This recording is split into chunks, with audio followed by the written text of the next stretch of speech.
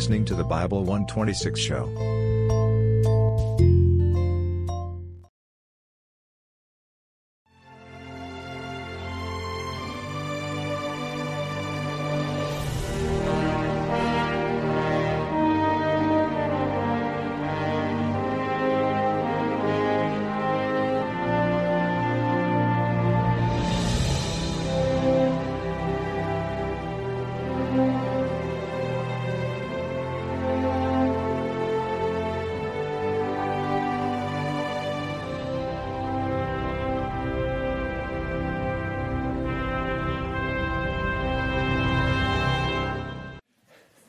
Okay, we are in the book of Daniel.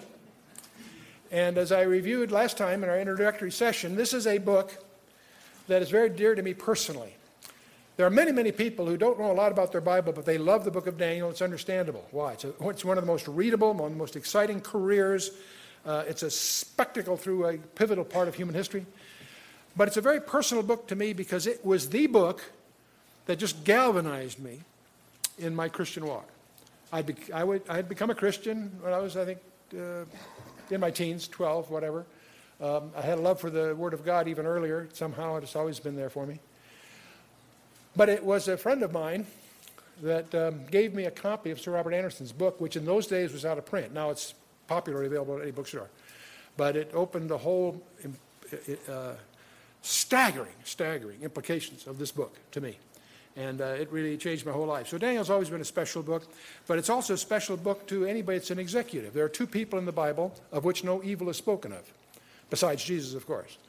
And that's Joseph and Daniel. Both of them are distinctive that nothing evil is said. Both of them were professional executives. So those of you that are businessmen might take note of that. And both are exemplary in many ways. But this young man, Daniel, deported as a teenager to a foreign location, into a foreign culture, committed himself to maintain faithfulness to his heritage and background. And we saw that in the last one. But we're going to talk about Daniel chapter 2 tonight, which has to be one of the most dramatic presentations, incidents in literature. Chapter 2 of Daniel. A little background and chronology so you get the picture. You remember that Nineveh was the capital of the Syrian Empire. It fell in 612 BC to an alliance of the Babylonians and Medians. About 609, Pharaoh Necho led an army against what was left of Syria. Josiah fights Necho, and we believe because Necho had the Ark of the Covenant. And there's a whole other story behind that you can check out if you're in the mood to.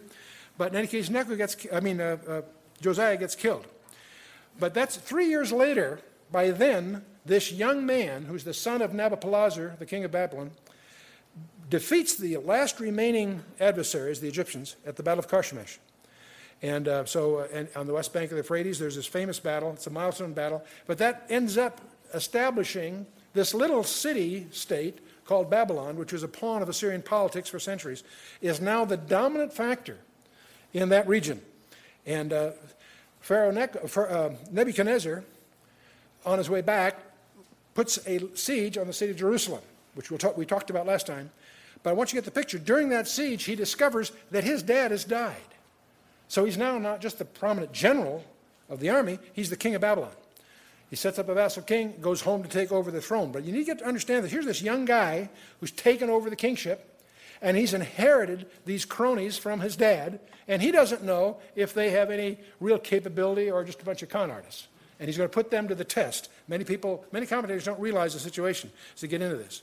The kings, of course, Nabopolassar ruled Babylon from 627 to 605. Remember, we're talking BC, so they go lower as you get later. And his son Nebuchadnezzar picks it up at 605 and reigns until 562. We're going to talk about his descendants later when we get to chapter 5. But the organization of the book of Daniel is in two groups of sixes. 6 narratives, 1 through 6 is history, and 7 through 12 are like an appendix of the visions. They're not in chronological order. We'll deal with that when we get there.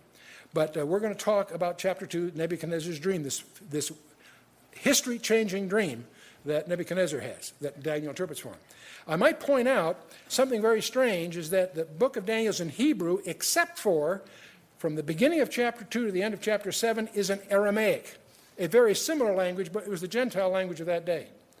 And it's interesting because those chapters focus on Gentile history in a way that no other part of the Bible does. The Bible generally deals with history, both past and future, through the lens of Israel. But here we have a situation where God is laying out the history of Gentile world from Nebuchadnezzar to the Antichrist. And that period of time is called, by none other than Dr. Luke, the times of the Gentiles. Luke 21:24, he uses that very phrase. And so we'll get into this. Chapter 2 is this interesting dream. Chapter 2, verse 1. In the second year of the reign of Nebuchadnezzar, Nebuchadnezzar dreamed dreams, wherewith his spirit was troubled and his sleep brake from him. So he actually woke up from this dream. And from some of the grammar, some scholars believe it was multiple dreams, that it was more than once, but that's a conjecture. Then the king commanded to call the magicians, the astrologers, the sorcerers, and the Chaldeans for to show the king his dream. So they came and stood before the king. Now, you can wade through the commentaries, and each one of these terms in the Aramaic, the magicians, the astrologers, the sorcerers, and the Chaldeans, have their job descriptions, but they overlap. And most competent expositors point out they overlap so much they're used as generics. Some of them are necromancers, some of them are astrologers. These are the advisors. These are the staff people that advise the king. And most of them carry the tone of occultic sources, which is, understand, we're talking about a pagan empire. That's their background. That's where they come from. But these are job descriptions. And this group of people, and by the way, I might mention Chaldeans. The general term for the region was called Chaldea, and Chaldean can be a term like we would say a Californian or something like that. It also is used as a title of one of these job descriptions because the Chaldean culture was very much into the occultic kinds of things. So you'll get confused sometimes when it says Chaldeans. Yes, they were all Chaldean in the sense of living in that region, but in this case, the Chaldean here is used as a title of an advisor, a counselor, if you will. So he calls his top staff people together in verse 2. And I won't get into the different things, I just covered that. Okay.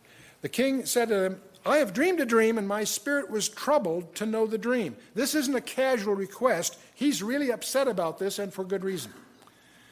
Then spake the Chaldeans to the king. See, there it's used as a title.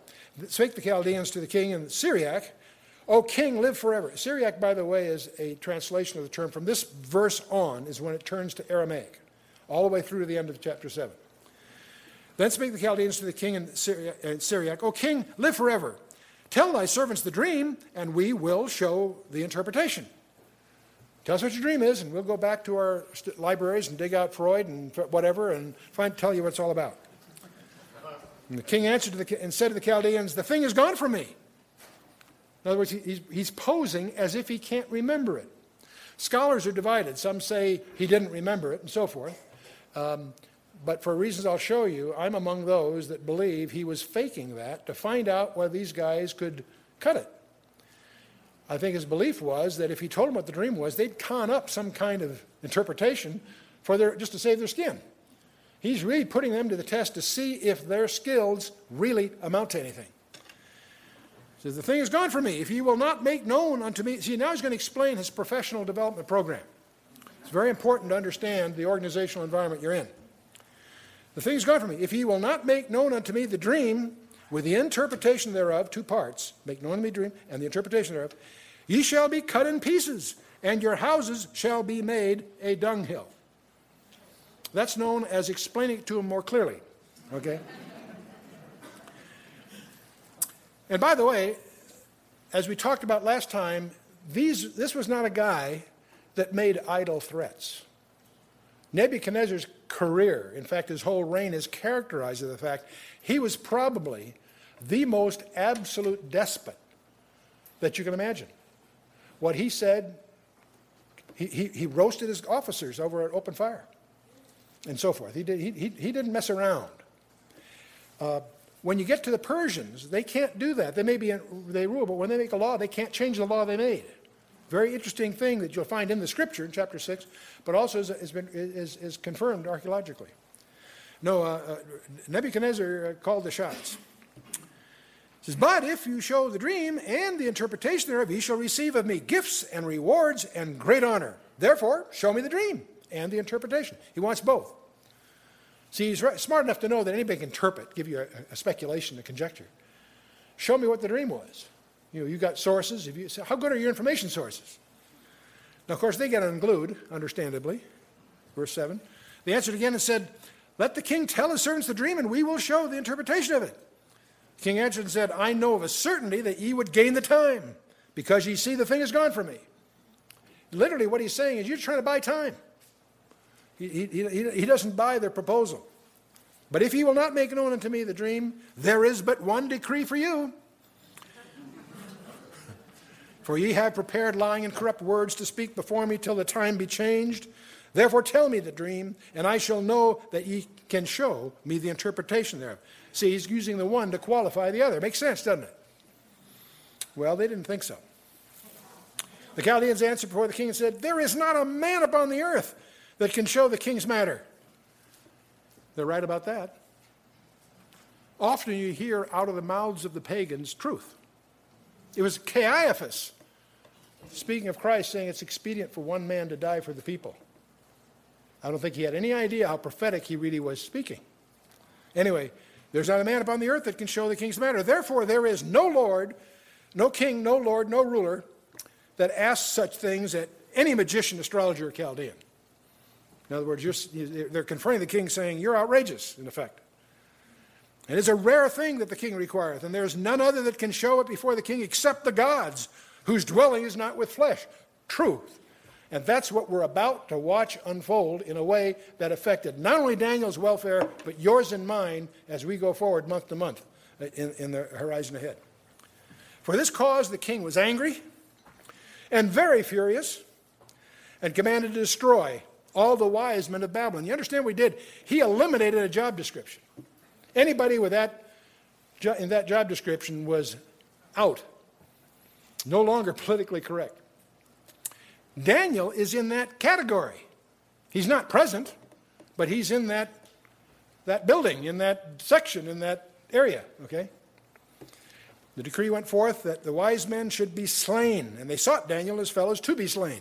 See, that's not obvious until you realize that Daniel is in that category. Nebuchadnezzar had decided that the advisors that he inherited from his dad aren't worth much, and he knew how to reduce headcount. So, then Daniel answered with counsel and wisdom to Arioch, the captain of the king's guard. He's actually captain of the executioners, by the way, and chief marshal. Chaldean chief of the executioners is what slaughterman, really. Arioch, captain of the king's guard, which was gone forth to slay the wise men of Babylon. He answered and said to Arioch, the king's captain, why is the decree so hasty from the king? Then Arioch made the king known to Daniel. In other words, Arioch explained what just happened. Then Daniel went in and desired of the king that he would give him time and that he would show the king the interpretation. And then Daniel went to his house and made the thing known to Hananiah, Mishael, and Azariah, his companions. He said, boy, guys, we're going to have a prayer meeting tonight. That they would desire the mercies of God of heaven concerning this secret, that Daniel and his fellows should not perish with the rest of the wise men of Babylon. Get the picture. It's a done deal. The heavies blew it before the king. The word is out. The decree is done. Daniel's caught up in the whirlpool here, he and his buddies. But he gets time, tells his buddies, we're going to pray about it. That's exciting stuff. We read this in the text and say, isn't that great? What a man of faith, isn't it great? And then tomorrow morning we face some setback, some reversal in our lives, and we pray as a last resort. What's wrong with this picture?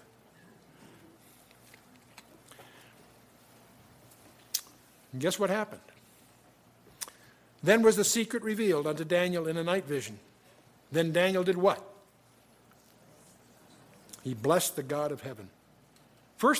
One of the things you'll discover as you study Daniel carefully as we go through all these various adventures, that one of the things that characterizes Daniel, he's a man of prayer. He prayed before anything, after anything, he was terrific. And one of his prayers is known as the interrupted prayer of the Old Testament. In one of his prayers, he prays so intensely, you can feel him tremble even in the English translation. And Gabriel shows up, interrupts it, and gives him the most incredible 4 verses in the Bible, but we're getting ahead of ourselves. Daniel answered and said, Blessed be the name of God forever and ever, for wisdom and might are his, and he changeth the times and the seasons. He removeth kings, he setteth up kings. He giveth wisdom unto the wise, and knowledge to them that know understanding. He revealeth the deep and secret things. He knoweth what is in the darkness, and the light dwelleth with him. Without looking, how many things did he detail? Good for you, good guess. 7, right. Amazing, isn't it? What a coincidence. I thank thee and praise thee, O Lord God of my fathers, who hast given me wisdom and might, and hast made known unto me now what we desired of thee, for thou hast now made known unto us the king's matter. Boy, you must have been exciting. Not just because he and his buddies now were spared, or likely to be, but what an exciting thing. All the wise men of the greatest ruler of the region blew it. And he's going to go in there, and you're going to see the most fun upstaging, no, the second most fun upstaging in the Bible. It's fun stuff. Therefore, Daniel went in unto Arioch. Now, Arioch's the intermediate supervisor here. Therefore, Daniel went unto Arioch, whom the king had ordained to destroy the wise men of Babylon. He went and said thus unto him, Destroy not the wise men of Babylon. Bring me in before the king, and I will show unto the king the interpretation. I want you to know something. It was Daniel's initiative to go to Arioch, right? You're going to learn something about bureaucratic behavior here in a minute, but this is Daniel's initiative, right? Arioch is just a go-between, but he's a bureaucrat. In verse 25, then Arioch brought in Daniel before the king in haste. He's rushing. For Daniel's sake? No, for his own. And said thus unto him, I have found a man of the captain. I love that, you see. As if it's only with Arioch's heroics that he was able to identify this resource for the king. You get the picture? You should run for Congress. Or Senate, I guess, yeah. Anyway, I have found a man of the captives of Judah that will make known unto the king the interpretation. The king answered and said to Daniel, whose name was Belteshazzar, he's reminding us that was his Babylonian name. You'll discover that with only a couple exceptions, we stick with the Hebrew name. But anyway, art thou able to make known unto me the dream which I have seen and the interpretation thereof? I want you to notice carefully how Daniel answers. It says, art thou able? And Daniel says, not me. Notice how careful Daniel is to give the credit to where it is due. Daniel answered in the presence of the king and said, the secret which the king hath demanded cannot the wise men, the astrologers, the magicians, the soothsayers show before the king. They're probably standing in the back row here. He's up in front of the throne. The secret which the king hath demanded cannot these guys show unto the king. But there is a God in heaven that revealeth secrets. Praise God for that. And maketh known to the king Nebuchadnezzar what shall be in the latter days. Key phrase. This tells us right up front what the subject of the dream is. It's not just a dream of some other issue. The purpose of the dream is to show the king what will happen in the future. Thy dream and the visions of thy head upon thy bed are these. And Daniel goes on to describe the dream that Nebuchadnezzar had. As for thee, O king, thy thoughts came into thy mind upon thy bed, what should come to pass hereafter. And he that revealeth secrets maketh known to thee what shall come to pass. But as for me, he's going to underscore something here. This secret is not revealed to me for any wisdom that I have more than any living, but for their sakes that shall make known the interpretation of the king, that thou mightest know the thoughts of thy heart. Thou, O king, sawest, and behold, a great image. This great image, whose brightness was excellent, stood before thee, and the form thereof was terrible. That word terrible in the English we use differently. The word that's closest, the way we would translate it today, probably would be awesome. Not terrible in the sense of fearful, but terrible in the sense of awesome, awestruck. You understand the nuance there? Okay.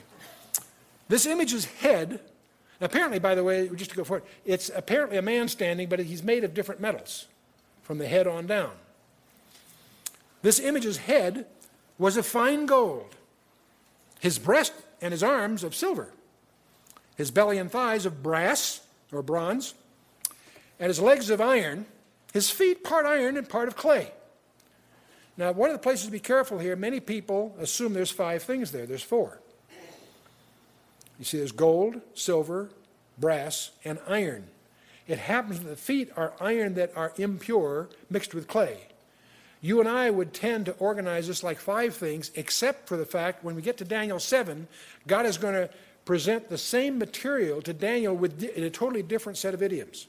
And it's very clearly 4 levels, and you'll see that as we go. By the way, these metals are arranged in the order of preciousness, the way we would think of it, but that's misleading. They happen to be run out in specific gravity. Gold has a specific water is a unit in this scheme. Gold is 19.5, silver 10.5, bronze 8, iron 5, and iron mixed with clay would be something lighter, say probably like closer to 1.92, something like that. But in other words, they degenerate in terms of their value, but they also degenerate. As you go to the first 4, they increase in strength. They increase in strength until you get to the last one.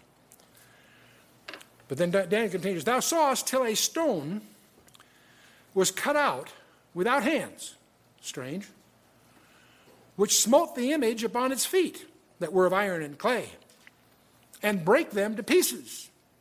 And then was the iron, the clay, the brass, the silver, the gold, broken to pieces together, and became like the chaff of the summer thrashing floors, and the wind carried them away, that no place was found for them, and the stone that smote the image became a great mountain that filled the whole earth."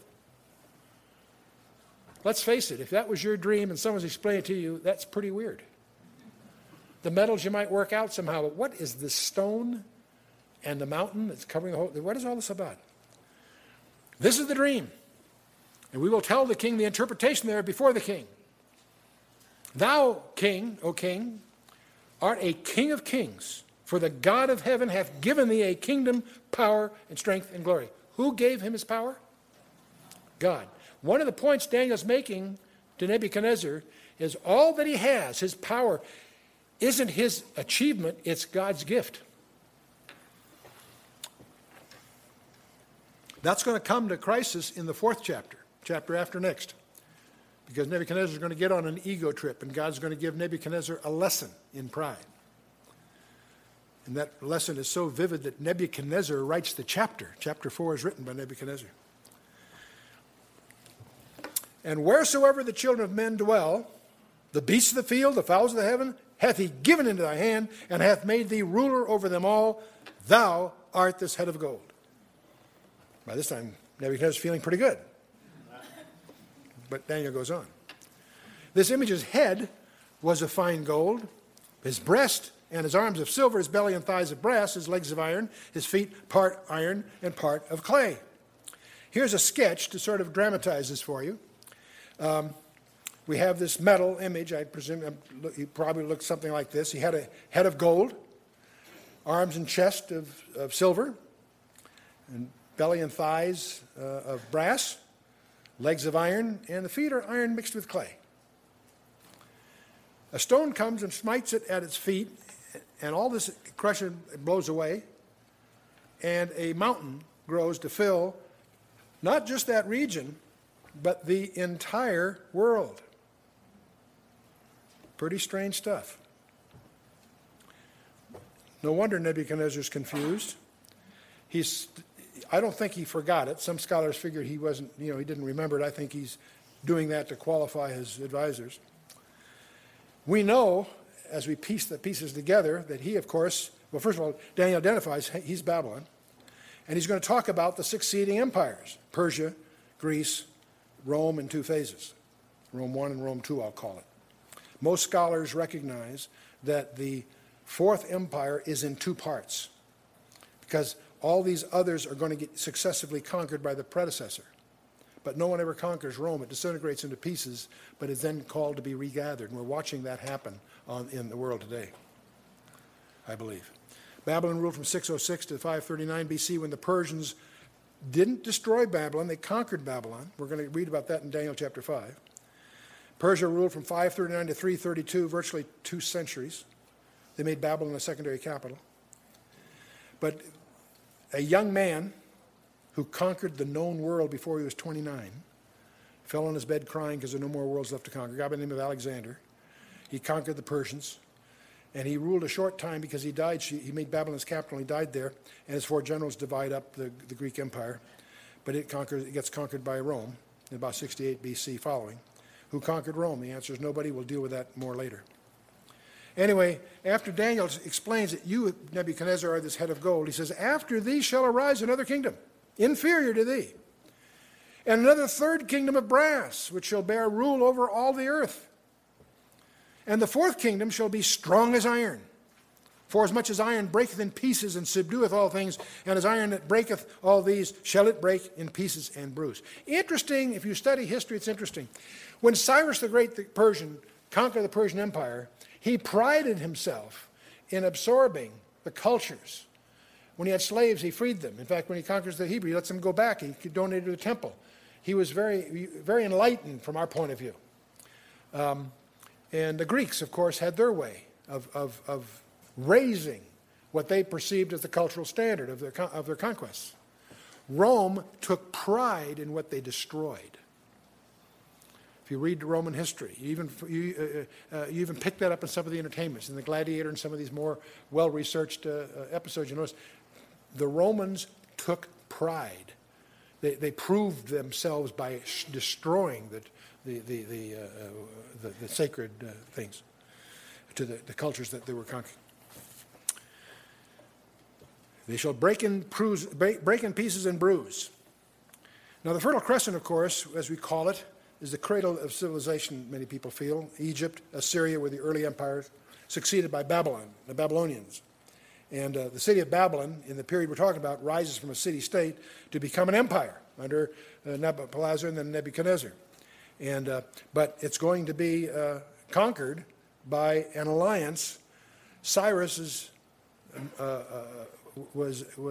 had mixed parents. One was Persian and one was Median. So he was both Mede and Persian, and he got those two powerful groups together into one empire. That's why some people call it the Medo-Persian Empire.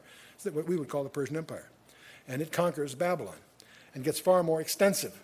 That's the silver one in the idiom of Daniel 2. And of course, the Persian Empire gets conquered by the Greeks. And the Greeks go all the way to India, by the way. Understand that. And Greeks, of course, under Alexander the Great, fabulous, fabulous character, career worth studying.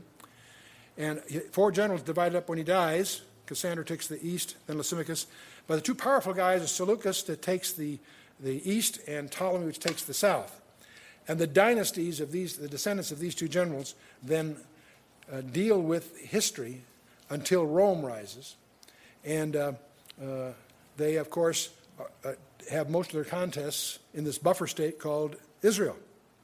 And this covers a period of time that the scholars like to call the silent years, the years between the testaments. Except they're not silent at all, they're written in advance. We're going to discover when we get to Daniel 11, from chapter 5 to 35, it so details the history that cynics, or so-called liberals, have said that just proves that Daniel must have been written later. But they're brutally assaulted by the facts.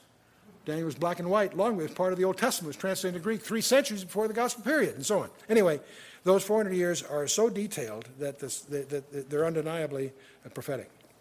But anyway, moving back to Daniel, he said, the fourth kingdom shall be strong as iron, for as much as iron breaketh in pieces and subdueth all things, as iron that breaketh all these shall break in pieces and bruise. Well, we all know then, of course, what succeeded the Greek Empire was the Roman. We even speak of the Greco-Roman culture. The Romans, of course, extended it far more to the west than the previous empires did, the Roman Empire. And we'll talk more about this all when we get to Daniel chapter 7. But then Daniel goes on and says, whereas thou sawest the feet and the toes, part of potter's clay and part of iron, The kingdom shall be divided, or specifically fragmented. See, it wasn't conquered by a succeeding empire, it broke into pieces. We know from history each one of those pieces has had their day in the sun. The Dutch had their day, the Germans several times, the French several times, the Spanish, and so on, and the British. Each had their chance, but never an empire in the sense of the ancient ones. And the toes of the feet were part of iron, part of clay. So the kingdom shall be partly strong and partly broken. And whereas thou sawest the iron mixed with miry clay, they shall mingle themselves with the seed of men, but they shall not cleave one to another, even as iron is not mixed with clay. Now, I have taught this passage for a better part of 3 or 4 decades. And I read this verse hundreds of times. But it was relatively recently, only a few years ago, that I was quite startled that I had never paid attention to what it said, even though I read it over and over and over again. See, there's all kinds of speculations among scholars. What does the miry clay represent? And I, like most of the conservative expositors, would point out that clay seems to suggest people. You're the potter, I'm the clay, and so forth. We can find examples where clay is used of people. And that may be exactly what it means, except there's some interesting things here. It turns out that it's all in Aramaic, not Hebrew, which makes it a little more complicated, but miry clay is clay made from dust. And dust, of course, is idiomatic of death in many ways. So it's iron mixed with miry clay. But here's the phrase that I had some experts really check out for me to make sure I wasn't out in the. I'm known as the apostle of the arcane, or part of the fringe types. They shall mingle themselves with the seed of men. See, when you talk about the miry clay, he uses a personal pronoun, they. It's a personal pronoun, they. So it represents people of some kind. But here's the strange part. They shall mingle themselves with what? The seed of men. That means that the they have to be something other than the seed of men. Wow. That's pretty weird. And they shall not cleave to one another, even as iron does not mix with clay. So what I'm going to do, since I checked the time and I have a little time to shoehorn into this lesson, a review of some things that you regulars bear with me. Those of you, the regulars that just finished Genesis with us, are all familiar with where I'm headed here. I'm going to give you just a brief snapshot review of a very controversial view of the Scripture, but one that has to its advantage. It's the traditional view of the ancient rabbis. It's the traditional view of the early church. There are some modern theories popularly taught in most seminaries that are clearly unscriptural and wrong. So bear with me if this is going to be disturbing to you. And I won't take the time to defend it thoroughly in this brief snapshot. If you find it that's not familiar to you, you want to dig into it, I encourage you to get our materials. We've got several materials that will deal with this, and you can judge for yourself from the Scripture whether this is left field or not. But they shall mingle themselves with the seed of men. Miry clay is made of mire or dust. The context of the dream seems to imply that whatever they are, they constitute a significant political constituency. We're not talking about a little 1% fringe thing here. We're talking about somebody that's apparently meaningful enough to keep this empire from gaining the strength that it's seeking. Okay? One possibility that I don't really get into too much is cloning. Well, maybe we touch on it. We're in a day today where we tamper with the human genome. But I want to go back, not head down the biotech channel, just go back and look at Genesis 6, very important chapter. When 4 disciples came to Jesus for a confidential briefing on his second coming, he gave them a 2-chapter answer in Matthew 24 and 25 and so on. He made a remark that's disturbing. He says, as the days of Noah were, so shall the coming of the Son of Man be. Now, to understand what he said, you have to understand what were the days of Noah like. Well, they were sinful. Well, yeah, but so are a lot of, that's not distinctive in a sense. What does this really mean? Let's go back and look at the days of Noah. I want you to mark in your Bibles Genesis chapter 6, verse 1 and 2, and I want you to notice that those 2 verses are a single sentence. It's astonishing to me how many scholars fail to note that it's a single sentence. It came to pass, when men began to multiply on the face of the earth, and daughters were born unto them, that the sons of God saw the daughters of men that they were fair, and took them wives of all which they chose. We're going to explore this phrase, sons of God, what it's translated from. But I want you to notice that we're talking men in general, daughters in general, and these characters, whatever they are, took daughters of men that they were fair, and took them wives of all which they chose. We're not talking Sethites or Canaanites here, we're talking just daughters in general. Okay? Who are the sons of God? Key phrase. Let's explore it. B'nai ha-Elohim in the Hebrew. It is a term in the Old Testament that is invariably used of angels. The term refers to a direct creation of God. The word sons of God means it's a direct creation of God. You and I, when we're born, are not direct creations of God. We're sons of Adam, not sons of God. In John chapter 1, when Jesus came, he said, he came unto his own, but his own received him not. But as many as received him, to them gave he the power to be what? The sons of God, or the children of God, or the sons of God, right. You and I, if we're sons of God, are because we've been regenerated, we've been born again. That's what the term born again means. That's what it refers to. Angels are direct creation of God, so they're called B'nai ha-Elohim throughout the Old Testament. Let's look at that. It's always use the term of angels. That's in Job 1:6, 2:1, 3:8-7. In the New Testament, Luke 20 uses the equivalent phrase. In the book of Enoch, which is not part of the Bible, don't misunderstand me, but it's a widely venerated book from the 2nd century BC to about the 2nd century AD. And it's very useful for several things. It tells you what the rabbis believed. It tells you the grammar and the syntax. We learn about the language. And the book of Enoch uses the same language, and it's clearly referring to angels. The Septuagint, the Hebrew that was translated into highly precise scientific Greek. And it clearly makes them angels. The greatest Hebrew scholars in the 3rd century BC translated it to understanding these were angels. Now, why is this such a problem? Well, it came to pass when men began to multiply the face of the earth, the daughters were born of them, the sons of God saw the daughters of men, that they were fair. They saw the daughters of men, Benoth Adam. These are not daughters of Cain or Seth, they're in general, you follow me? They're daughters of Adam. Benoth Adam is what Hebrew actually says. I mention this because modern exposition has twisted this to mean something a little less uncomfortable, but it's just not scriptural. But here's the key verse in verse 4 of chapter 6. There were Nephilim, that's the Hebrew word, Nephilim or Nephilim, in the earth in those days, and also after that. Notice that phrase, also after that. This was not confined to just before the flood. That was the primary cause of the flood, to deal with this issue. But apparently there are incidents subsequent. Many people overlook that. The Nephilim. We'll talk about this word Nephal. Nephilim is the fallen ones. It comes from the verb Nephal in the Hebrew, to fall, to be cast down, to fall away, or desert. These are fallen angels, or they're products of the fallen angels, the fallen ones. Ha-Gibarim, the mighty ones, is also a term that comes up.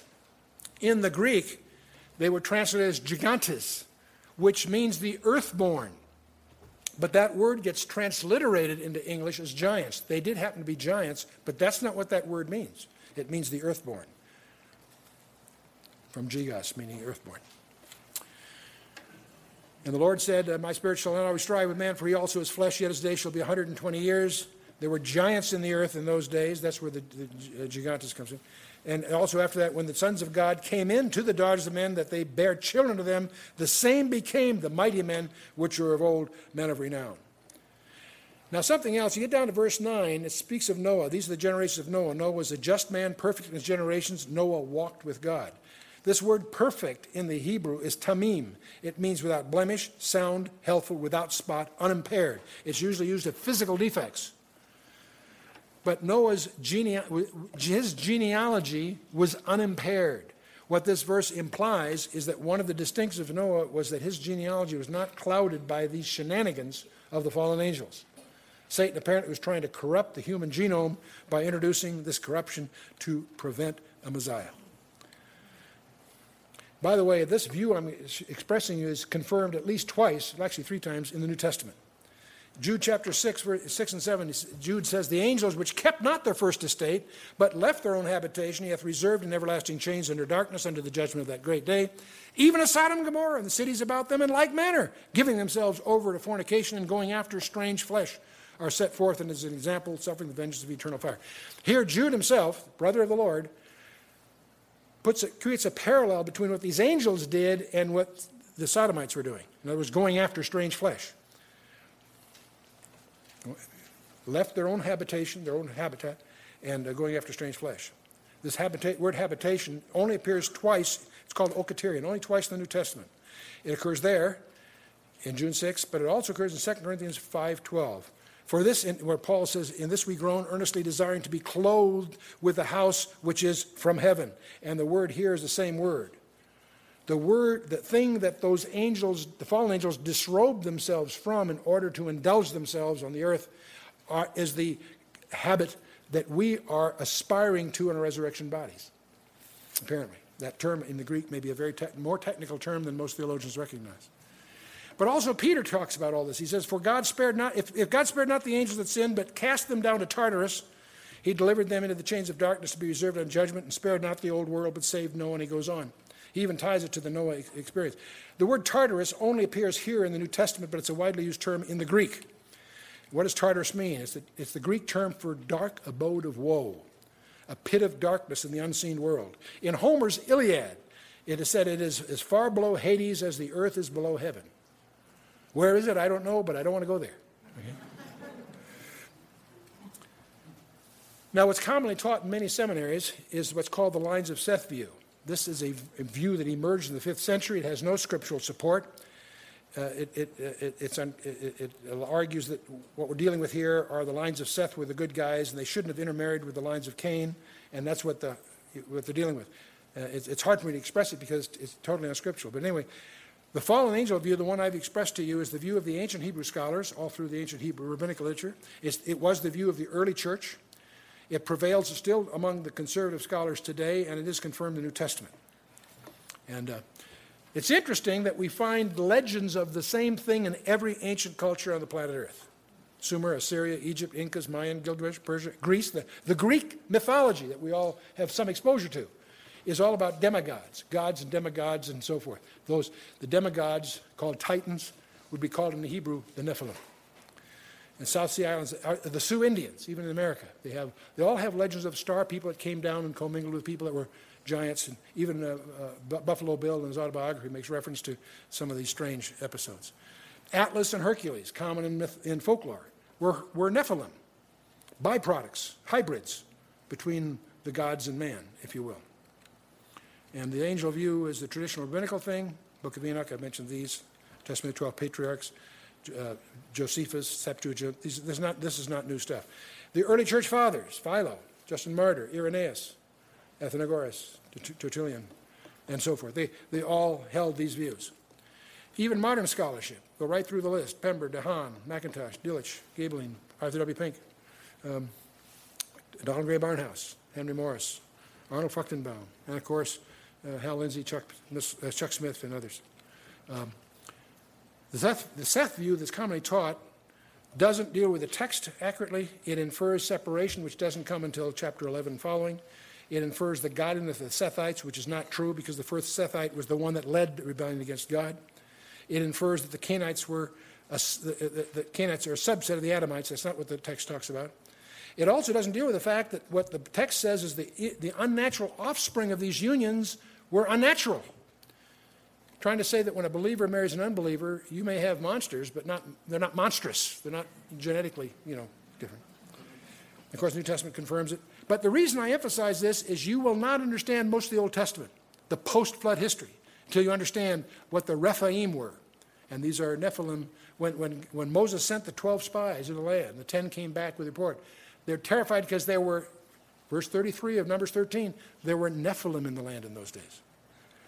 Satan always has tried to thwart the plan of God. He tried to corrupt Adam's line in Genesis 6.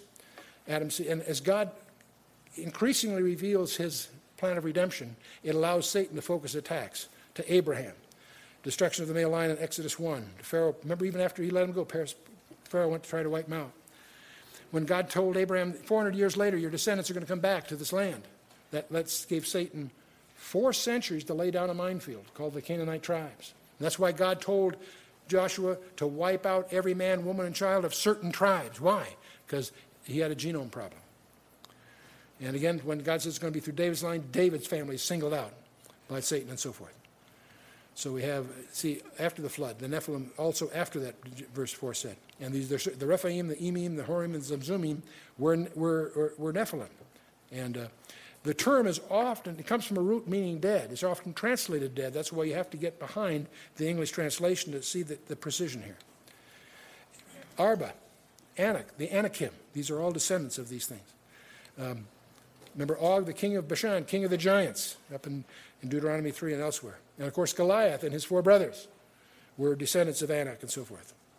And we find up in the Golan Heights, the Gilgal Rephaim, and this has never been researched adequately. In Genesis chapter 3, when God announces the seed of the woman, he also announces the seed of the serpent. He says, I'll put enmity, speaking to Satan, God says, I'll put enmity between thee and the woman, and between thy seed and her seed. He shall bruise thy head, and thou shalt bruise his heel. From this verse, we get one of the titles of the Messiah, the seed of the woman. But we overlook the fact there's another seed mentioned here, seed of the serpent. And he's coming. Some people believe he's alive today. The whole biblical thing is a conflict between 2 seeds, the seed of the woman and the seed of the serpent, sometimes called the red dragon in Revelation 12, the coming world leader, commonly called the Antichrist. And of course, the false prophet who causes the world to worship the coming world. It's a satanic trinity in a sense. These forces are behind the world powers today. And if you know your Bible, you can watch them play out visibly. Let's get back to Daniel. Thought I'd never do it, did you? In the days of these kings, he's speaking of the 10 toes and so on. In the days of these kings shall the God of heaven set up a kingdom. He's explaining this mountain that's coming. Shall the God of heaven set up a kingdom which shall never be destroyed. The kingdom shall not be left to other people, but it shall break in pieces and consume all these kingdoms, and it shall stand forever. For 1,000 years? No, forever. For 1,000 years, some interesting things happen. Satan's bound for 1,000 years. Some people say we're in that already. Really? Satan's chain is too long. Right? No, it's coming. But it's coming soon, apparently. For as much as thou sawest, the stone was cut out of the mountain without hands. In your notes, as your project, you might take the concept of stone or rock and make a list from Genesis to Revelation how it's used as an idiom of Jesus Christ. In 1 Corinthians 10:4, the rock, speaking of the wilderness wanderings, the rock that followed them was Christ, Paul tells us. He doesn't mean literally, he's speaking idiomatically. And we'll come back to that in a minute. The stone cut out of the mountain without hands, it's a supernatural stone. It brake in pieces the iron, the brass, the clay, the silver, and the gold. The great God hath made known to the king what shall come to pass hereafter. The dream is certain, and the interpretation thereof is sure. So we clearly have Daniel and the Word of God underscoring that this is prophetic. It isn't just some kind of moral lesson or something like that. This is a crisp, definitive prophecy of history written in advance. Now I'm presenting to you the premillennial view. There's some other views around. We'd waste a lot of time going down all the rabbit trails that have been generated by various people. I'll be just candid about it, that we have a view that we're presenting here. It's kind of called the premillennial view because we believe that this kingdom is yet to be established. There is a sense that the word kingdom of God can mean everything. But the problem with the word that can mean everything, it doesn't discriminate. See, if I tell you that I'm an American, that doesn't tell you where I live. If I tell you I live in Idaho, that comes closer. If I tell you Coeur d'Alene, Idaho, that's even... See, information is a function of the rest of the universe it excludes. So a more precise term carries more information than a general term. And some terms are so general they carry very little meaning. One of the terms in technology cultures is the word system. It is so misused, you don't know what they're talking about necessarily. You have to set a context. What do you mean by the system? And there are other examples, but anyway, so we're talking about the premillennial view. We think this word kingdom refers to a very specific thing. The stone here will become a mountain suddenly, not gradually. That's clearly implied. Christianity didn't fill the whole earth at Christ's first advent. So this stone becoming a mountain doesn't refer to the church. Many people are confused about that. Though Christ came in the days of the Roman Empire, he did not destroy it. You follow me? This stone is going to come back and destroy the reigning kingdoms at the time he returns. He's talking about his second coming, not his first. During Christ's time on the earth, the Roman Empire did not have 10 kings at once. They will at the end. Nebuchadnezzar's statue suggests that when Christ comes to establish his kingdom, 10 rulers will be in existence and will be destroyed by him. Actually, 3 will slightly precede his coming, because the Antichrist is going to wipe out 3 and 7 are going to go with him. Anyway, the Christ is now the chief cornerstone of the church, according to Ephesians 2:20. He's also the stone that causes unbelievers to stumble, according to 1 Peter 2:8. He is not yet the smiting stone as he will be when he comes again. You see, the stone which the builders refused has become the headstone of the corner. Who's he talking about? Jesus Christ. You find that term is used throughout the Scripture with astonishing consistency. There is a principle. When you have something interesting that you've discovered, you won't get anywhere unless you give it a fancy label. So the scholars call it, this is the principle of expositional constancy. You see, when you get to the parables in Matthew 13, the field is the world, the seed is the word, Well, it's consistent through all the parables. The birds are the ministers of Satan. Well, wait a minute. Gee, in the fourth parable, the church becomes a tree big enough that all the birds go and dwell in it. Those birds earlier were ministers of Satan. Ooh, really? Let you check that out. The stone, that is the Messiah, will crush and end all the kingdoms of the world when he returns. He didn't do that in his first coming, much as some people try to twist the Scripture saying he did. Well, he rules in our heart. No, he's going to rule with a rod of iron. Church has not and will not conquer the world's kingdom. There are a lot of Christians that believe it's their job to prepare the world for the coming of the Lord. No, it's getting worse and worse and worse. The Lord's going to have to straighten it out. There's a group called Kingdom Now, or the Dominionists. It goes by several labels. Hal Lindsey wrote a book, The Next Holocaust. The Road to Holocaust. And he wrote it in our apartment when we were living in Balboa Bay Club many years ago. Quite a book. Not one of his big bestsellers, but one of the most important fundamental books he wrote. Because he's really on that cake. The fact that there will be another Holocaust, and it will be caused by the same people who caused the first one, the silent pulpits across the world. The people who are responsible for the Holocaust in Europe are the silent pulpits that didn't speak out up front. And the same thing's happening again. We have an administration that's populated with all kinds of Christians, people who profess Christ. I understand from my contacts that members of the Joint Chiefs and the cabinet are professing Christians, and that's great. I'm not knocking it. Don't misunderstand me. Most of them come from this kind of a background, that they have no grasp of the role of Israel in God's plan. That's scary for a lot of reasons. The church is not a kingdom with a political realm, but the future millennium will be. That's the difference. Anyway, let's move back. Verse 46. The king Nebuchadnezzar fell upon his face and worshipped Daniel and commanded that they should offer an oblation and sweet odors unto him. Nebuchadnezzar was impressed. He had to be, because he recognized his dream. How did this young kid know what he dreamt that night? The king answered unto Daniel and said, of a truth it is that your God is a God of gods and a Lord of kings and a revealer of secrets, seeing thou couldest reveal this secret.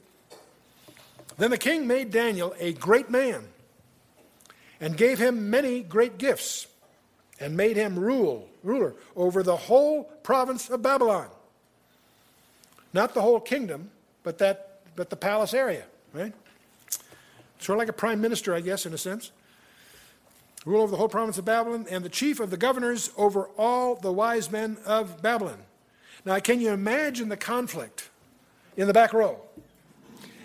These guys had a death sentence. And this young kid comes up there and saves their bacon. So they got a problem. They should be grateful, and yet envy takes over. And they're going to take over in the next chapter. They're going to get these guys, Daniel and his 3 friends. We'll show them, Hey, don't be too hard on them. We're the same way. God sends his Messiah, promised to Adam and Eve through and reconfirmed all through history. And he comes and fulfills hundreds of specifications. He arrives on the very day that Gabriel told Daniel he was going to present himself a king riding a donkey. And what'd they do? Were they grateful? They'll crucify him. Boy, what a great time to see the Passion. Put it in faith. Mel Gibson's movie is terrific except for one thing. It doesn't tell you who he was. He did plenty. I'm not knocking it. Don't misunderstand me. But it's astonishing to me how people who claim to be experts have no grasp on who Christ is. We've got people writing novels, libeling the guy that's going to be sitting on the judgment seat. Boy. Ned and I were talking at dinner. We're going to be fascinated to see how God deals with certain things we know about. Then Daniel requested of the king, and he set Shadrach, Meshach, and Abednego over the affairs of the province of Babylon.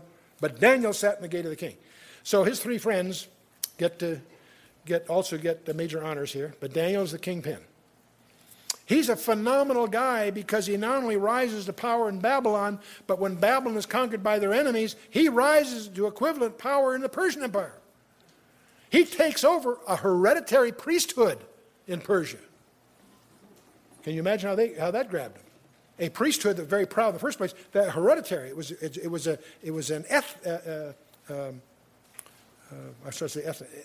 an ethnic thing, and they get taken over by this Jew. That didn't go over well, so they engineer the lion's den thing. Anyway, that's getting ahead of our story here. In the next session, I want you to, before you get to as you get to chapter 3, I want you to picture now these guys that were in the back row who have this internal conflict going on. They should be grateful. This young kid, through prayer and the action of the God of Israel, saved their bacon. But they're upset because they had positions of power, and this kid and his buddies have upstaged them, and they're going to try to get even. And they fan Nebuchadnezzar's ego. If you're in a position of power, one of the things you learn is you distrust everybody. You have to.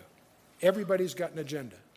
I don't know, large corporations, the chief executive officers, got a real problem because everybody he meets is either a customer, a shareholder, a debtor, a creditor, has some role. And so you wonder why CEOs tend to be insular. That's why kings tend to be, they've got a problem because everyone's telling them what they want to hear. And everybody's got a hidden agenda. And but in any case, these guys are going to fan Nebuchadnezzar's ego where he pulls off a stunt that accomplishes its intended act. It traps these Jewish kids into a situation that ends up in the fiery furnace. But God is always in control. We'll learn that too. So read chapter 3. I'll call it Bow or Burn, or a symphony for the sycophants. And the question you're going to ask you when you get to the end of the chapter, after you read chapter 3, the question I'm going to spring on you, I'll tell you in advance, is where's Daniel? There's a mystery that no one talks about in chapter 3 that we'll deal with next time. Praise God. Let's stand for a closing word of prayer.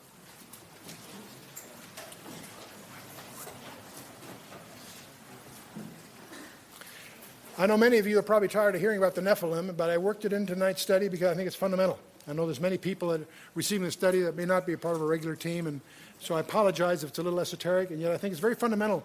It startled me, not only just because it's kind of interesting, I don't think you'll understand the rest of the Old Testament and prophecy unless you really understand the reality of Genesis, the realities that lie behind Genesis 6 and following.